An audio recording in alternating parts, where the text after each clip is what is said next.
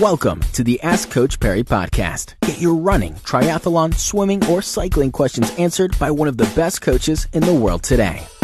Another edition of the Ask Coach Perry podcast. And Lindsay, today's question comes from Greg, and I think it's an awesome one. He said, thanks for these great podcasts. They really are useful, especially for a Comrades newbie. Greg, you're welcome. Glad you enjoyed them. Greg says he suffers from nausea in runs over 35 kilometers. He's tried all sorts of things, from gels to potatoes to biscuits, but can't seem to get rid of that horrible sensation, which often kicks off in more or less the same time in a marathon or ultra. He's concerned that it could seriously hamper his chances of completing his first Comrades. A friend of his suggested he try and take motion sickness tablets, as this sorted out his nausea issues that he was experiencing. Apparently the consistent running motion, especially if there are big crowds, can bring on nausea. He's never heard of this remedy before and wanted to know if there's any merit in it, or should he or is it just an urban legend?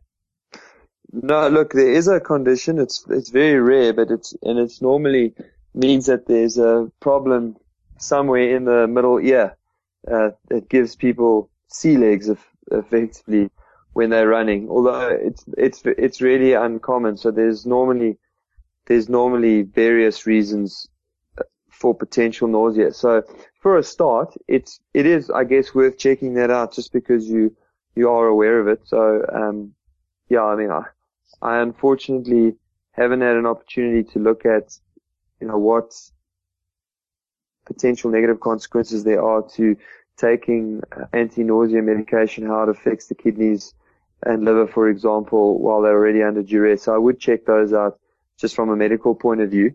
But there are many other causes for nausea, starting with a mild or severe intolerance to very sugary substances, to early onset hyponatremia or overhydration, to even hypoglycemia. So you can also get nausea if you're not taking in enough nutrition. So essentially where I would start is to limit the amount of sugar and sugary substances that you take to see how does that affect, or perhaps to try alternate sources of energy, things that are less sweet, like potato chips, very lightly salted potatoes, perhaps bananas, that sort of thing, and to reduce the frequency with which you take that stuff in. At the intensities that we're going to be doing Comrades at, you've probably got in the region of 3, possibly even 4 hours of stored energy. So you really don't have to thump your body with sweet, sugary stuff all day long. You can take it a little less often than we have been advocating over the last couple of years, perhaps only every second or third water station, and that may help with the nausea. But watch that you're not overhydrating. There is a growing prevalence of that, both in South Africa and internationally. Again, we do Comrades at a very low intensity. So if you're drinking a sachet of water every watering station, which comes, every 3 kilometers, then you may well just be overdoing it, and hyponatremia certainly is the possibility of that.